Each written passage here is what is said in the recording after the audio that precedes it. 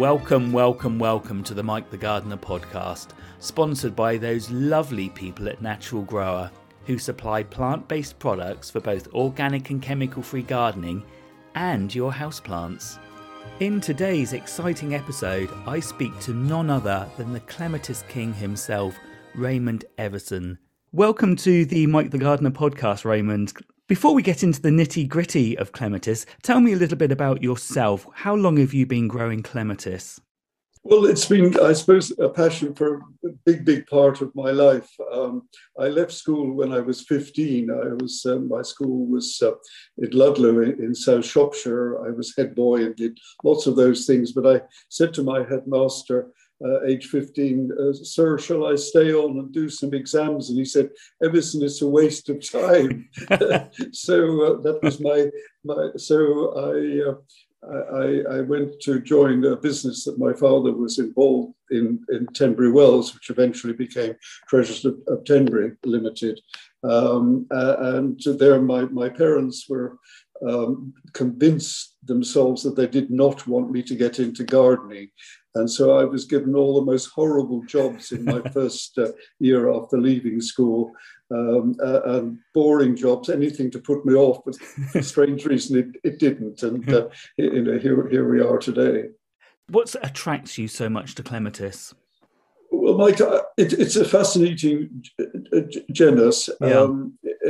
When I was young, as I've just said, most of the plants seem to die of clematis wilt. It's a difficult plant, a fascinating plant. In the wild, there are about over 300 species. So the majority of the species, because China is a vast area of land, so there are about 140, 150 species known in China. And so only 300 species throughout the world. So it's just a fascinating plant and a difficult plant and a challenging plant.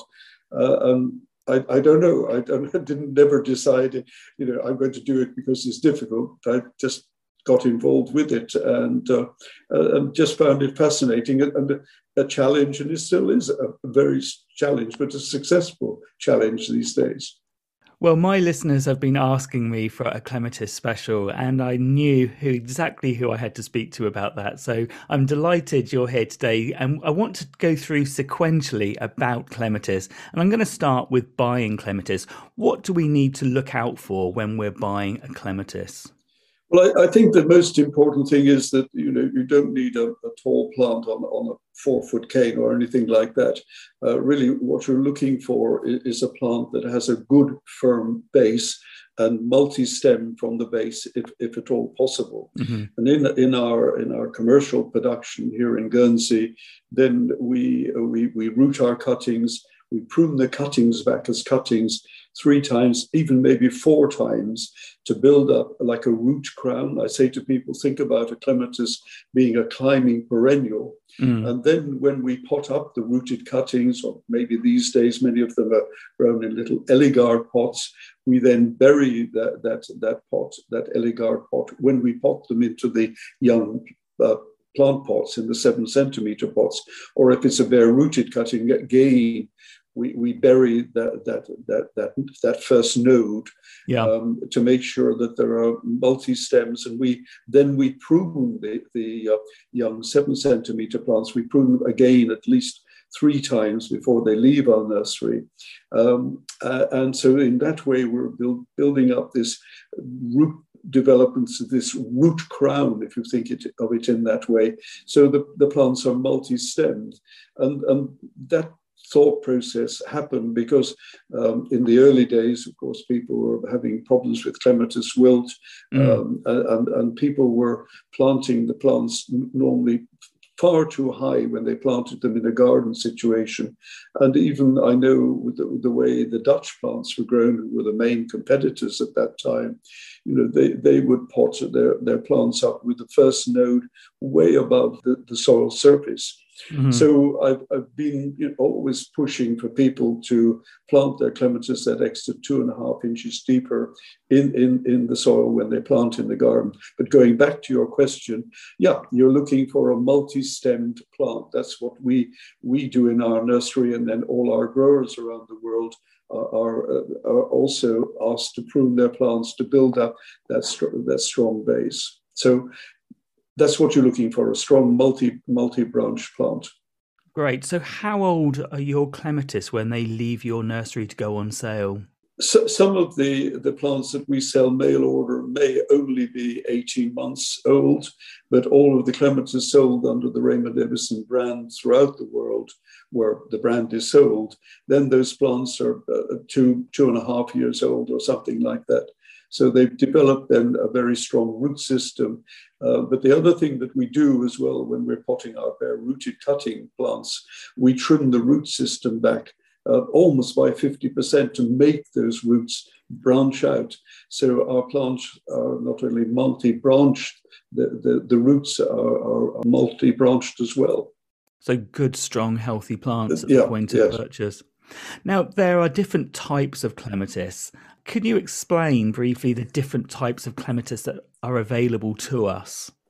Well, of course, with the 300 species, there are many different types and formats, but generally, I think in my early book, and I think one of my first books was written in about 1977, 79 or something like that, then I perhaps changed a little bit of the categories, because the categories in some of the old Jackman's catalogues were 5 or 6 categories. So I think what we're all used to is pruning groups 1, 2, and 3 today of the old types of clematis. So the first group are the clematis that flower on the previous season's stems.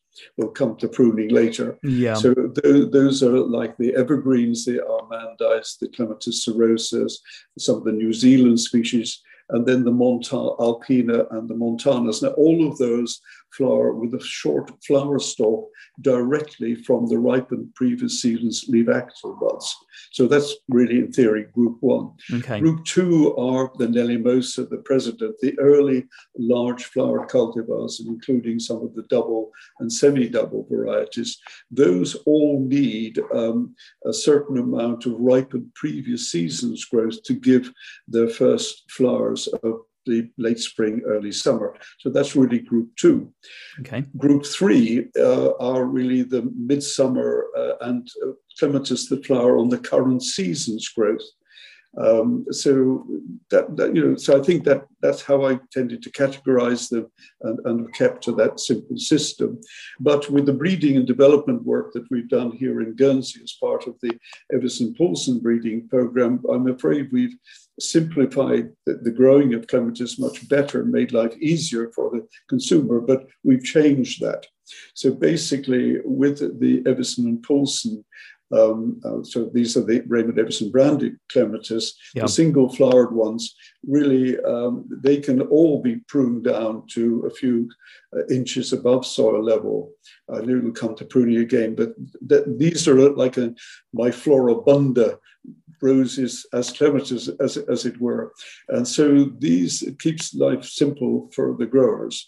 So that's one category. And then the second of the Evison-Poulsen ones are, of course, the double and the semi-doubles, where, again, they will produce double and semi-double flowers, whether it's on new wood or old wood, but it's really advisable to leave some stems on those. And I know we'll come to pruning later. So for people who have existing clematis, how do they tell which type of clematis they have? Well, it's very simple, Michael, on that. It's really knowing when your clematis flowers. And if you buy a new house or an old house and move into a garden that you don't know the plants there, you've lost the labels or the labels have been discarded, then simply you just have to live with your clematis for a year, find out when they flower, have a look at how they produce their flowers. So it's really simple. With those early winter, spring flowering ones, they will produce very short flower stems directly from the previous season's growth. So that's the pruning group 2. Then the other ones, the Nelly Mosas, the President, the Lazarstone, those lovely old varieties, many of them from the 1800s, they will put on perhaps about 6 inches of growth, maybe a little bit less, and then have those big solitary flowers at the end. So that's pruning group 2. And then the group 3 ones are the ones that will start flowering from late June onwards. So I think you need to have a look, but it's fairly simple to really have a look at that. And I think lots of people seem to have followed it, but I know I started a rhyme many years ago. If your clematis flowers before June, don't prune. Now, clematis some of them get quite big, don't they? So another consideration when you're buying a clematis, I guess, is knowing where you're going to put it and what function it's for and where it's going to grow. Yeah, I think so. I think it's a matter, really, I would perhaps take it a little bit the other way around. I say to people, if they're wanting to plant new clematis in their gardens, will wander around the garden in perhaps July and August, see some planting opportunities. And I'm very much against putting a clematis on a bare wall to make it look pretty. I like and say to people, for goodness sake, grow clematis through other plant materials. Think about how clematis look in the wild. They don't grow at the bottom of a wall or something like that.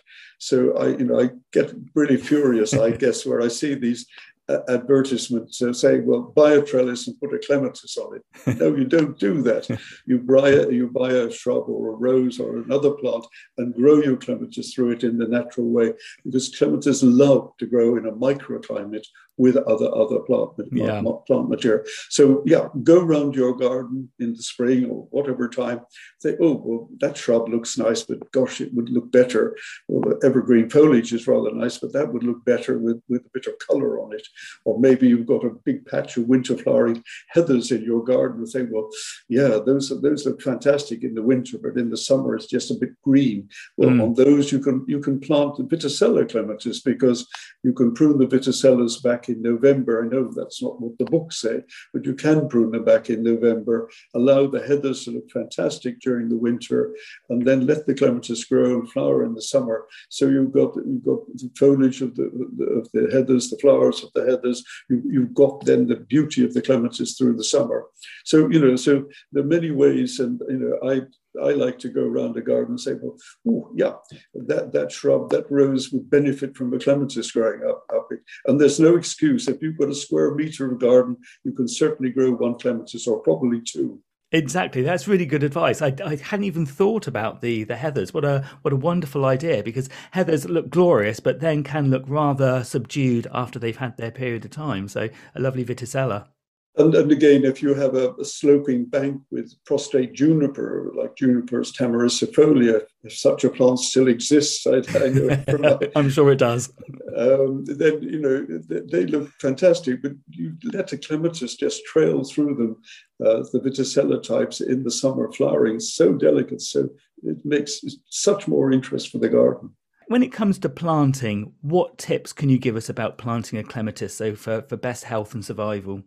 Well, I think I've said for many, many years that, dig a hole about 18 inches deep or 45 centimeters with a diameter of 18 inches, 45 centimeters. And if you're in a horrible clay soil, well, you know how to garden on those soil. So really, you've got to help the clematis get its root system established. So if you've got really poor soil that hasn't been cultivated, then dig a hole 18 inches by 18 inches or 45 by 45 centimeters. In the bottom of the hole, do help it with some good drainage, really. If you've got some well-rotted farmyard manure or well-rotted garden compost, put that in the bottom of the hole. And then if you've got some old potting compost from the previous year, then reuse that. And just the old-fashioned blood, fish and bone meal is all you need to do. And then the most important thing I say to people, when you're preparing a site or planting a clematis, with the clematis that you bought in this 2 or 3 litre pot from the garden centre, put that clematis in a bucket full of water, let it soak for 20 minutes. While you're doing the digging, it soaks up that water and that root ball will be wet. If you don't bother to do that, you plant your clematis, trying to wet that root ball after you plant it is going to be jolly difficult. Dig the hole, prepare everything, and then obviously then you can dig out a hole to plant the clematis. But very importantly, that you bury that clematis an extra 2.5 inches, 5 centimeters or so deeper. So the surface of the compost in the pot is below the new soil surface by a good 2.5, 3 inches. Now, is this specifically to help prevent clematis wilt, or is that just for the health of the clematis anyway? again, it's back to my feeling that clematis is basically a climbing perennial, and that will help it to build up a lovely root system and a lot of buds below soil level. Two things. Yes, if the clematis should succumb to clematis wilt, then it's got a 90% chance or more of regrowing. If you in an area in the countryside where you've got rabbits in the garden or you've got mice in the garden and doing pruning plants back at the wrong time of the year, then the clematis will grow again. But it's all about making that clematis feel at home and to be able to produce a strong bushy plant from its base. Wonderful. Now, in terms of aspect, how much sun or shade do clematis require? Well, again, I have a simple sort of way of looking at that. If you've got a deep red, a deep blue, or a purple clematis or a white clematis, then that's really quite happy in a good sunny location. But if you have selected some of the pale pinks and the pale blues and the very pale colored clematis, and there are some gorgeous ones of those, then they're much better in a semi-shaded position. Okay. And then the question is how much shade? Well, my ruling on that, if the clematis can get 3 to 4 hours good sunlight, and it hasn't got to be direct sunlight, but it needs good 3 to 4 good hours of sunlight a day, then that will be sufficient for the clematis to grow in a shaded location. Okay. But there are some varieties or cultivars, the ones sometimes we have the double flowers like Clematis Crystal Fountain, which is a great plant. Now, if you plant Crystal Fountain on a north-facing location and there isn't enough sunlight, then your flowers will mostly come out a muddy blue color or green. Okay. Because, Mike, as you know, and your listeners will know, the clematis don't have petals like roses or many other. They have sepals. Yes. And those sepals need a certain amount of light and sunlight and warmth for those sepals to have the true color. And that's happened this spring particularly. Well, I've heard many people being really confused because the weather's been warm and then it's been cold and then it's got warm. And so the poor clematis is a little bit out of sync and it suddenly bursts into flower and it hasn't had enough sunlight and enough warmth for those sepals to really color up properly. So basically, you can grow the deep colored ones in a sunny location, the pale colors, pastel colors, grow those in semi-shade. But just think about ones if you're going to grow them on a north-facing location. Many can, but their flowers will be distorted if they need a bit more sunlight. Okay, that's interesting. I'd not heard that before. Now, when I've planted clematis, I'm aware that they like a nice, cool, deep root run, and keeping the top of the surface of the soil protected with an old stone or some top dressing of some sort. Is that a myth or is that really important? No, absolutely true. Because again, going back to what I mentioned right at the beginning, clematis love to grow in a microclimate with other plant material. So if you've got people think I've got a south-facing wall, I've gone and bought a bit of trellis, I'll plant a clematis there. And that's a first-class way of how to kill your clematis very quickly.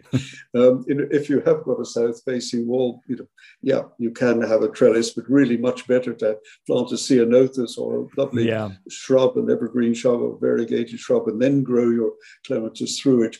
But then having planted your clematis there, then plant some shallow-rooted annuals or perennials. So, some of the compact growing perennials are really ideal, just shallow-rooted, anything like that. And that same applies, and I know probably we'll talk about growing clematis in containers but later on, but you can have what I like to do very often in a garden situation is to have a bedding scheme. You've got your clematis growing through its shrub or its host plant, whatever that is, and then every summer you can have a different bedding scheme underneath to shade the root system of the clematis and give it added interest, or you can have permanent planting with heathers and any of the shallow-rooted perennials. So that works absolutely well.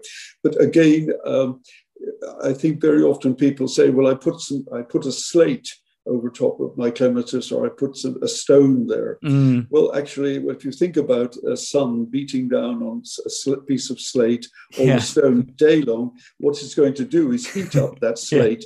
It may give the clematis a bit of a cool root run during the evening, but it's going to heat up. What you've planted your clematis. How about watering and feeding initially, or anything else we need to do at the point of planting? Well, just to remind you what I've said before, as you're getting ready for planting your clematis, soak it in a bucket of water for 20 minutes, plant your clematis, then really water it in well, and keep that plant really, really watered well, especially during its first season and the spring and summer of the next year. And if you're in a very dry, sandy soils like we are in Guernsey, then you've got to keep the watering up. And I know, back to John Treasure's garden at Burford House in South Shropshire, we had montanas growing up to 45 feet into Corsican pine trees. Wow. And it looked fantastic. But I was the guy who had to carry cans and buckets of water week after week when they were planted to get them established. And so, you have to put that time in. So watering is vital. Get your clematis established. Feeding, if I was really commercial, I would say, well, buy Raymond Iveson clematis food, but I'm not commercial. So what you can do, you can buy tomato feed or rose feed, and that's all those feeds are designed to make your rose or your tomato grow, be happy, and flower and fruit. And that's what you need for your clematis. So tomato feed, rose fertilizer like Tomarite is perfect, but use it as per the instructions on the container. And of course, there's no benefit in adding just a little bit more of the fertilizer to make it stronger, is there? No, I think, like all of us, we need plenty of food, but if we eat too much, we'll get greedy. So can you plant clematis all year round, so long as the ground isn't frozen or waterlogged? You can, because obviously clematis are grown and sold in pots and containers.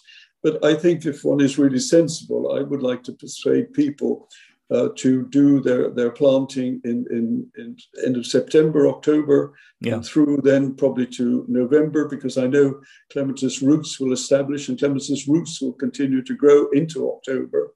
And then when you get to the following spring, you'll still need to do some watering, but you will not need to do as much watering.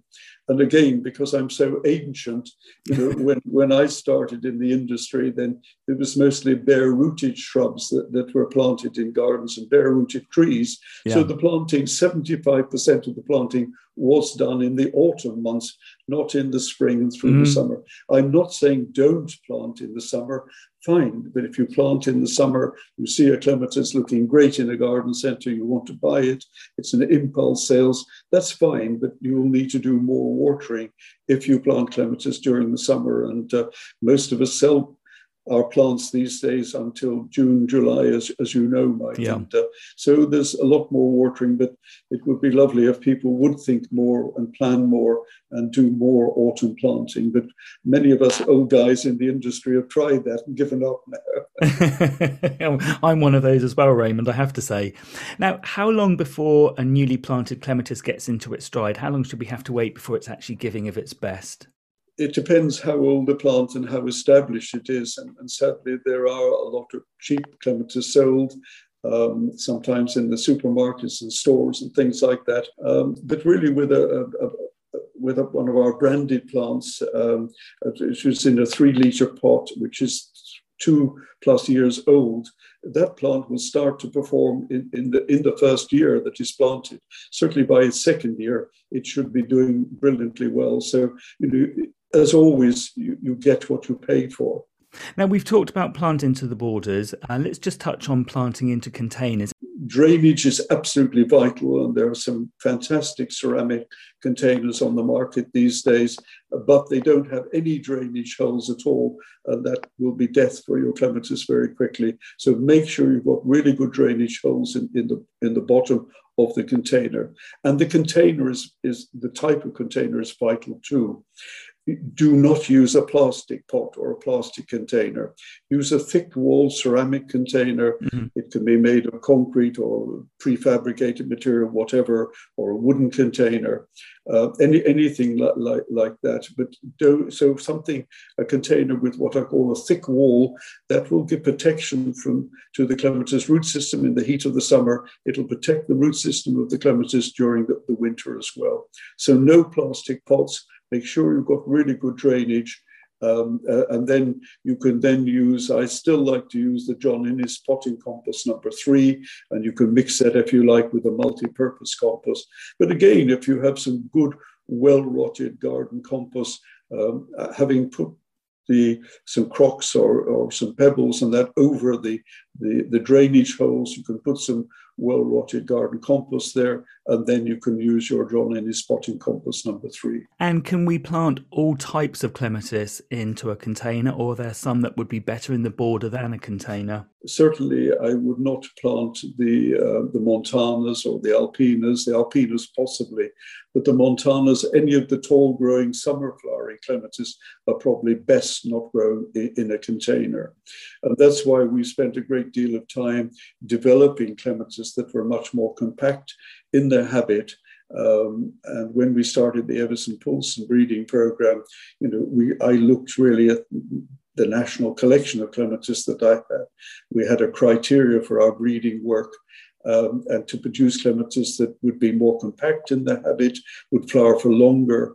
And that's how we developed the boulevard, the patio type clematis. So any of the clematis that belong into the pruning group or the group 2, as we mentioned right at the beginning, any of those are fine. Some are better than others. I would not, you can grow certainly some of the evergreen ones, but not any of the Clematis serosa. They're far too vigorous, not any of the Montanas. And then possibly Jackmanii and some of the Viticellas could be grown in a container, but larger than what I specified, but really best to grow those in the garden. So really, I think, look what it says on the label. If it's saying it is a patio clematis and it is or one of our branded boulevard ones, and I'm not pushing just those. Other breeders have produced some very good early summer flowering, compact flowering clematis. So any of the clematis that will be flowering naturally between May and September, but flowering obviously at the beginning of the late spring, early summer, those are perfect for growing in pots and containers. Now, we've touched on the P word a few times during the course of this interview so far. Shall we see if we can try and demystify some of the concerns that people have about pruning clematis? I think number one rule, Mike, is the first spring after you planted your clematis, doesn't matter how big or tall it's grown, cut it down to about 12 inches of soil level or 30 centimeters. If it's some of the other ones, you can even go down to about 6 inches or 15 centimeters. So number one rule there is back to, I keep pushing this point, make sure your clematis is well furnished from its base. Make sure it's got multi-stems. And so many times I've spoken to people where they'd say, oh, the clematis really grew well the first year. It's got up to 6 feet. I didn't prune it because I didn't want to do any pruning. And then 3 years later, they'll have this fantastic bird's nest at 6 feet. And the base of their clematis will be totally bare, have no leaves. And that's not what you want. So number one rule, be tough with yourself, prune your clematis hard, really hard, whatever species it is, whatever group it is, prune it hard the first spring after planting. Then group one of the old types, group one clematis, Montanas, Alpinas, and Macropetalas, those ones, no pruning of those until they finish flowering. By the time you get to, where are we now? Into early June, they will have finished their flowering. They will be putting on new growth, and that new growth can be reduced by probably 50%. With those types of clematis, including the evergreens like Armandi, all you need is about 6 inches of new growth. That growth will then ripen during July, August, September. That's the growth that will give you the flower for the next season. Group two, the Nellimosas, the President, Assistern, those lovely old cultivars, those will need to have some old wood to be able to produce those early flowers. So with those, you look at your plant at the end of February, beginning of March, depending where you are in the country, a little bit later if you're further north, and you probably cut your plant back by at least 1/3, maybe even 50%. And what you do is you look at the plant and you cut back to just above a strong pair of leaf axil buds, where those buds will grow. Take out any dead and weak growth. So keep your plant really healthy. So basically, it's thinning the plant out and reducing its top growth by 1/3. Okay. Can be the rule. And that includes the doubles and the semi-doubles too. Group 3, these are the Jackmanii types, the lovely Bittercellas, the later flowering ones, then the later flowering species. Those ones, again, need to be, they all flower on the current season's growth. So with those, you prune them down to probably about 12 inches, 30 centimeters of soil level every year. And you prune just above the base of where you prune back the previous year. They will grow, produce their flowers, and that. The only caveat there is with the ones like Clematis tangutica or Orientalis Bill Mackenzie, maybe Red Rihanna and some of those later flowering Chinese species. If you're going to grow those up into a tree, which is what I recommend, then no way are you going to prune those back to 12 inches. You just let Mother Nature sort life out for those. Okay, it becomes a big and a bit of a mess, but that's how they look in the wild, and they're very happy doing that. So again, as I mentioned earlier on, Mike, my old rule that I've spoken about and other people use this now: if your clematis flowers before June, don't prune. So looking at groups 1 and 2, which we take back by 30 to 50%, that's throughout their life. So even if it's a small plant, we're using that percentage irrespective of the age. Yes, it is. Yeah. What are the benefits of pruning? Well, the benefits of pruning are really to take out the clutter, shall I say, because with those early flowering ones, if you leave them totally unpruned, they will look messy and just totally untidy. And after a few years, you're going to get less and less flowers, quite honestly. So why are we pruning? We're pruning to take out the clutter and keep that plant looking healthy and happy. Thank you for that. So we've covered the difficult subject of pruning, but moving on to feeding and watering. Why are we feeding? What do we feed? How often do we feed? And obviously the same with watering as well. Well, watering is, I suppose, really a matter of common sense in very dry, sandy soils. That then you need to make sure the moisture levels are up, because clematis probably has quite a small root system when you compare how many yards of growth it's going to produce. So that plant does need to be watered. But again, if you're growing clematis in association with a lot of other plant material and there's a lot of ground cover around, then it will need a lot less water than if you're very naughty and grow it on a big bare ground sort of thing. So watering, it will help the plant, and eventually it will get its roots really down, and probably watering will not. It's the same with trees. You need to water those well to get them established, and then Mother Nature looks after things from there. Feeding, plants are like us. We need feed, we need nourishment, and that's really important that the plants are kept healthy. And as I mentioned, quite simply, a rose feed or tomato feed works excellently for clematis, and then apply that as per the instructions on the container. And sometimes one can use a foliar feed. The seaweed-based feeds, I know that works really well. And if we've been pushing plants on for an exhibition and we push them a little bit too hard, then we've given them a little bit of a foliar feed. It perks them up and they look better. And when should we start feeding? When in the season is the best time to start that? Well, if I go right back to the beginning, if you have not grown other plants around the base of your clematis, then the way I grew up was that we used well-rotted farm manure. We actually use that as a mulch And that mulch actually worked also to give a cool root system to the clematis. So if you're in a farming area where you can get well-rotted farmyard manure, then use that. That's brilliant. And of course, you apply that during the winter when the ground is frozen. They can get on the ground, or you've got tread boards that you walk across to do that. And I think with the old rules were, with the feeding of clematis, then you fed them before they came into flower and then resumed feeding later. But of course, with the breeding work we've done, we confuse that because our flowers, our clematis are repeat flowering. And so they're flowering, many of them from May to September.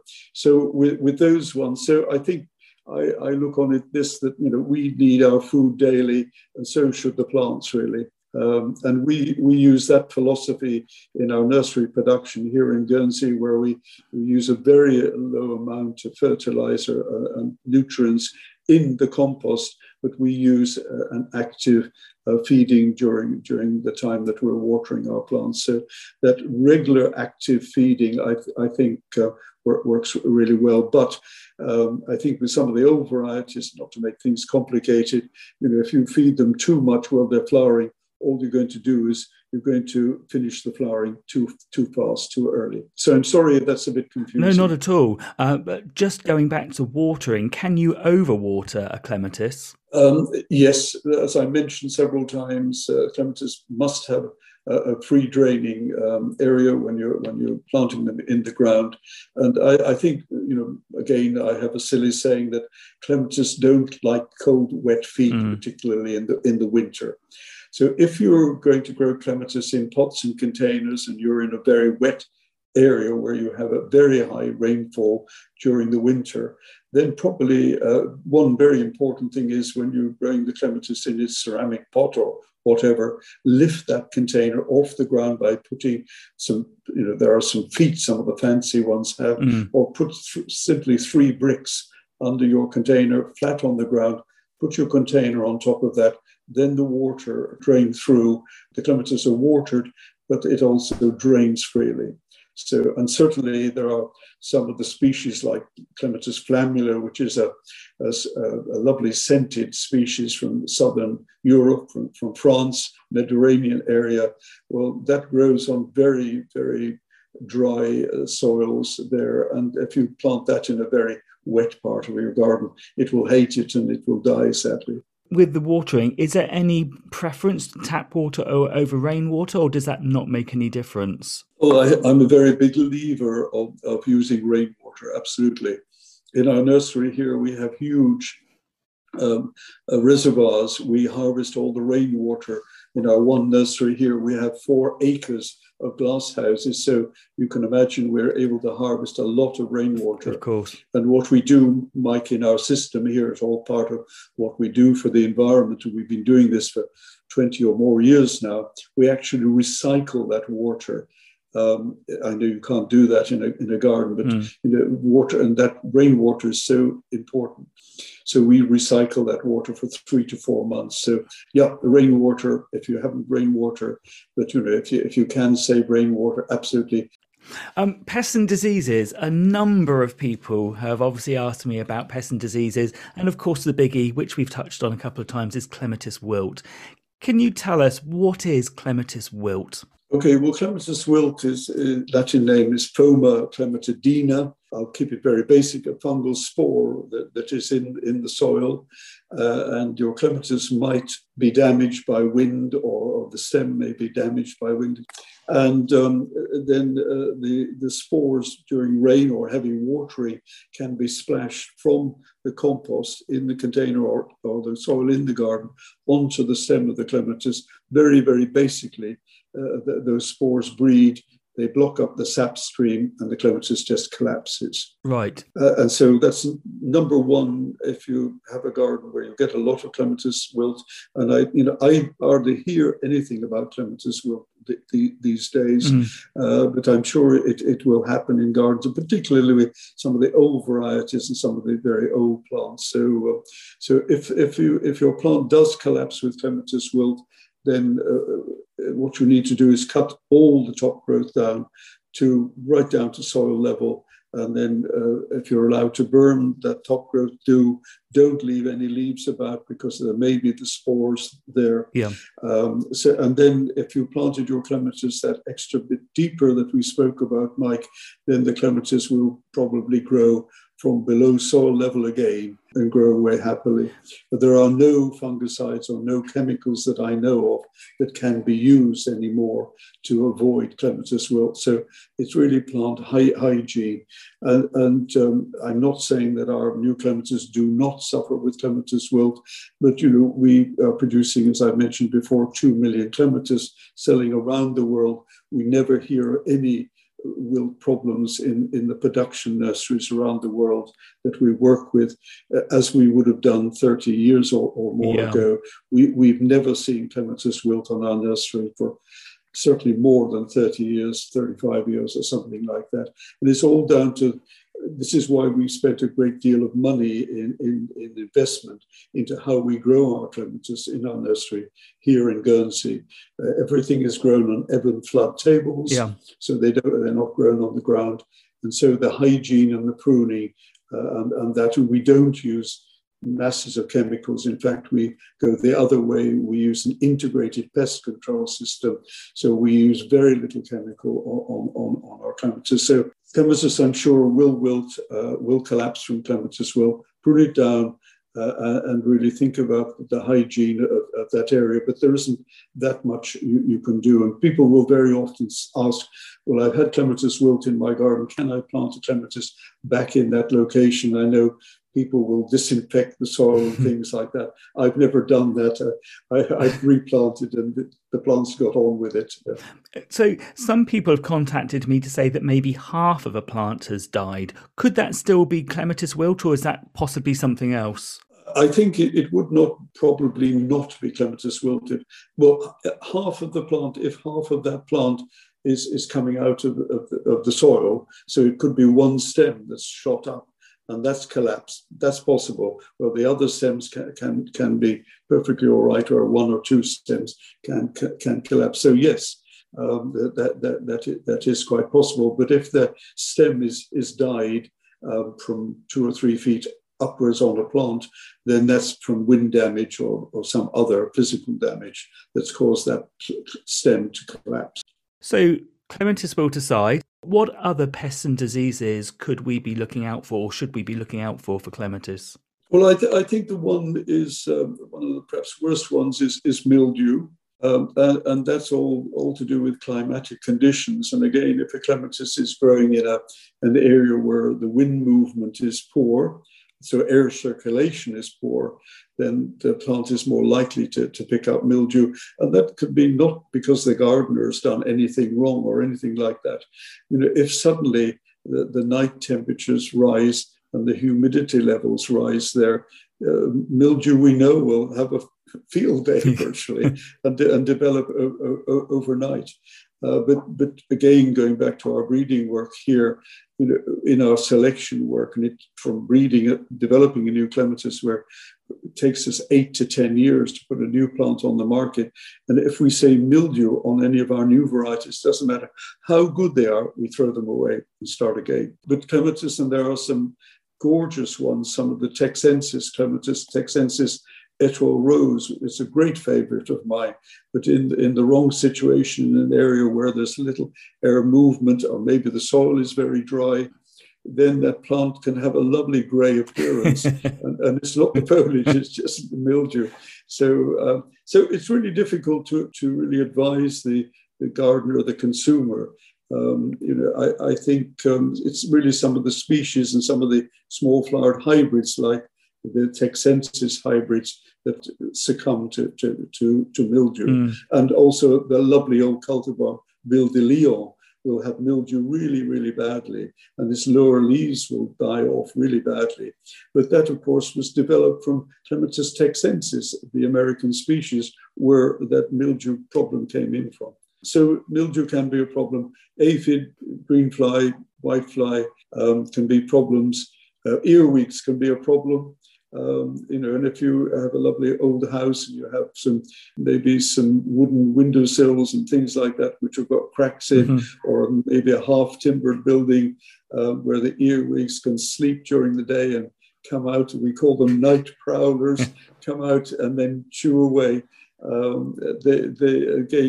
There are chemicals one can use, but I'm not really in favor of that. But I know an old method, and you may feel, don't want to do that. But again, a method I learned from my father was, if you've got earwigs there, one way of dealing with it, if you can bear it, is to stuff a flower pot with moss, yes, and put it on a stick and the earwigs, and then you have to shake it out and use your feet to dispose of the earwigs. Send them back. I hope that doesn't upset too many people.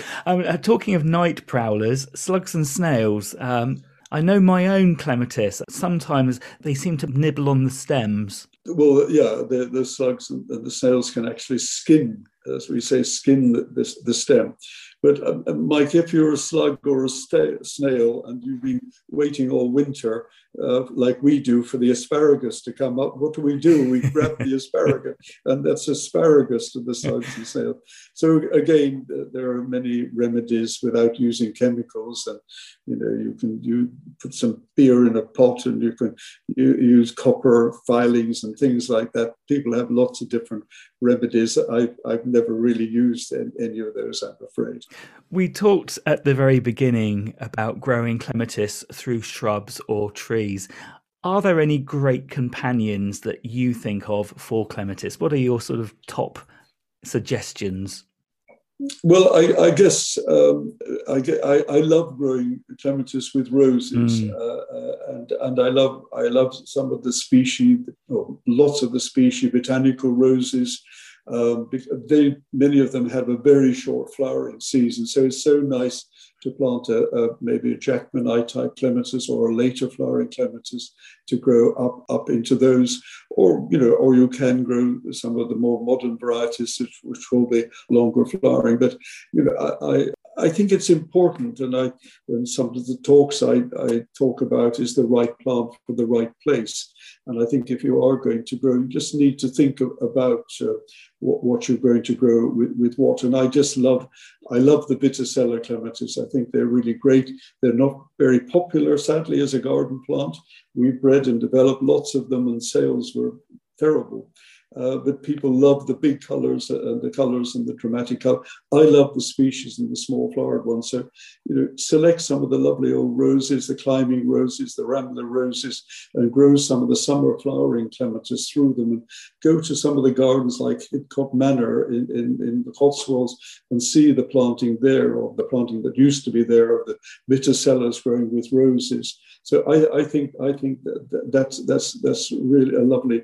But I love to see clematis rambling around at almost ground level amongst perennial plants, and particularly with some of the new varieties that we've introduced in recent years. And there's a lovely one called Petit Faucon.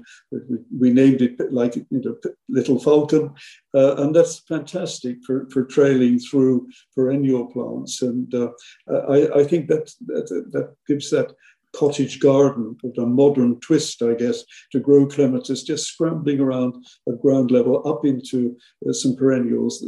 That to me is so pretty and so attractive. And I think it's something that's probably really underrated and underused. You don't often see that, do you? No, I certainly not, because gosh, I've been writing books and writing about clematis for far too long now. But but I keep saying grow clematis in a microclimate with other plant material.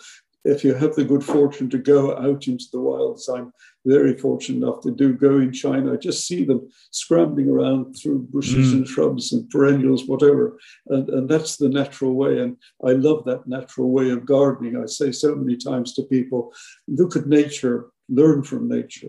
Can we have a clematis in our garden 365 days of the year?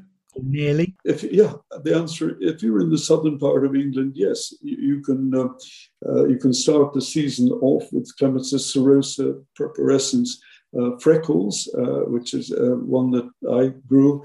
I named it Freckles after my eldest daughter, because when she was 18, she had lots of freckles. Anyway, as she got older, she used makeup, and you can't see the freckles anymore. And that's why I had to name her Clematis Rebecca, because nobody knew she was Freckles. Oh, how lovely. I didn't know that. And of course, Freckles is such a well-known clematis anyway. What a lovely story. So Freckles will have a bit of a summer dormancy. Yeah. It will start flowering in October, November, and then you can have some of the other cirrhoses that will flower up to Christmas. Then you have some of the New Zealand evergreens that come on then, and the Chinese evergreens like Clematis armandi. Then you have the alpinas, the macropetalus, then the montanas, and then of course, we go into the early large flowers, the summer flowering ones, and then you end up with the Tanguticas, the Bill Mackenzies, and all of those later flowering species like Clematis redriana, which has that fantastic cowslip perfume. So that takes you through into November. Yeah, so I've done the year for you. Well, that's fantastic. So there's no excuse for anybody now. We all need to go shopping. Just very quickly, for the adventurous amongst us, the adventurous gardeners, how easy to propagate clematis, and can we grow from seed? So let me deal with seed first of all.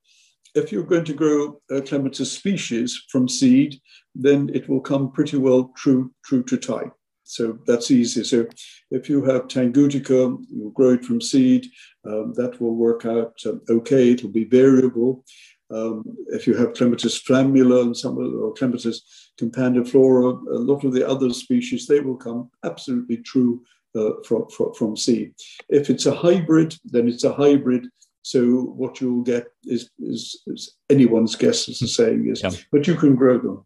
And basically, if you want to collect the seed of your clematis, harvest it in the autumn, so probably August, maybe September, pop it in a household fridge, give it a bit of a cold treatment, and then you can sow the seeds in probably January, February, but you have to be patient. It'll take maybe 6 months, maybe more for those seeds to germinate, and then you have to grow on the little seedlings. So that's fun. Okay, that's That's a fun way of doing it. Yeah.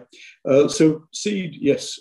Cuttings, then you can use an internodal cutting. So you have basically, as it says, an internode.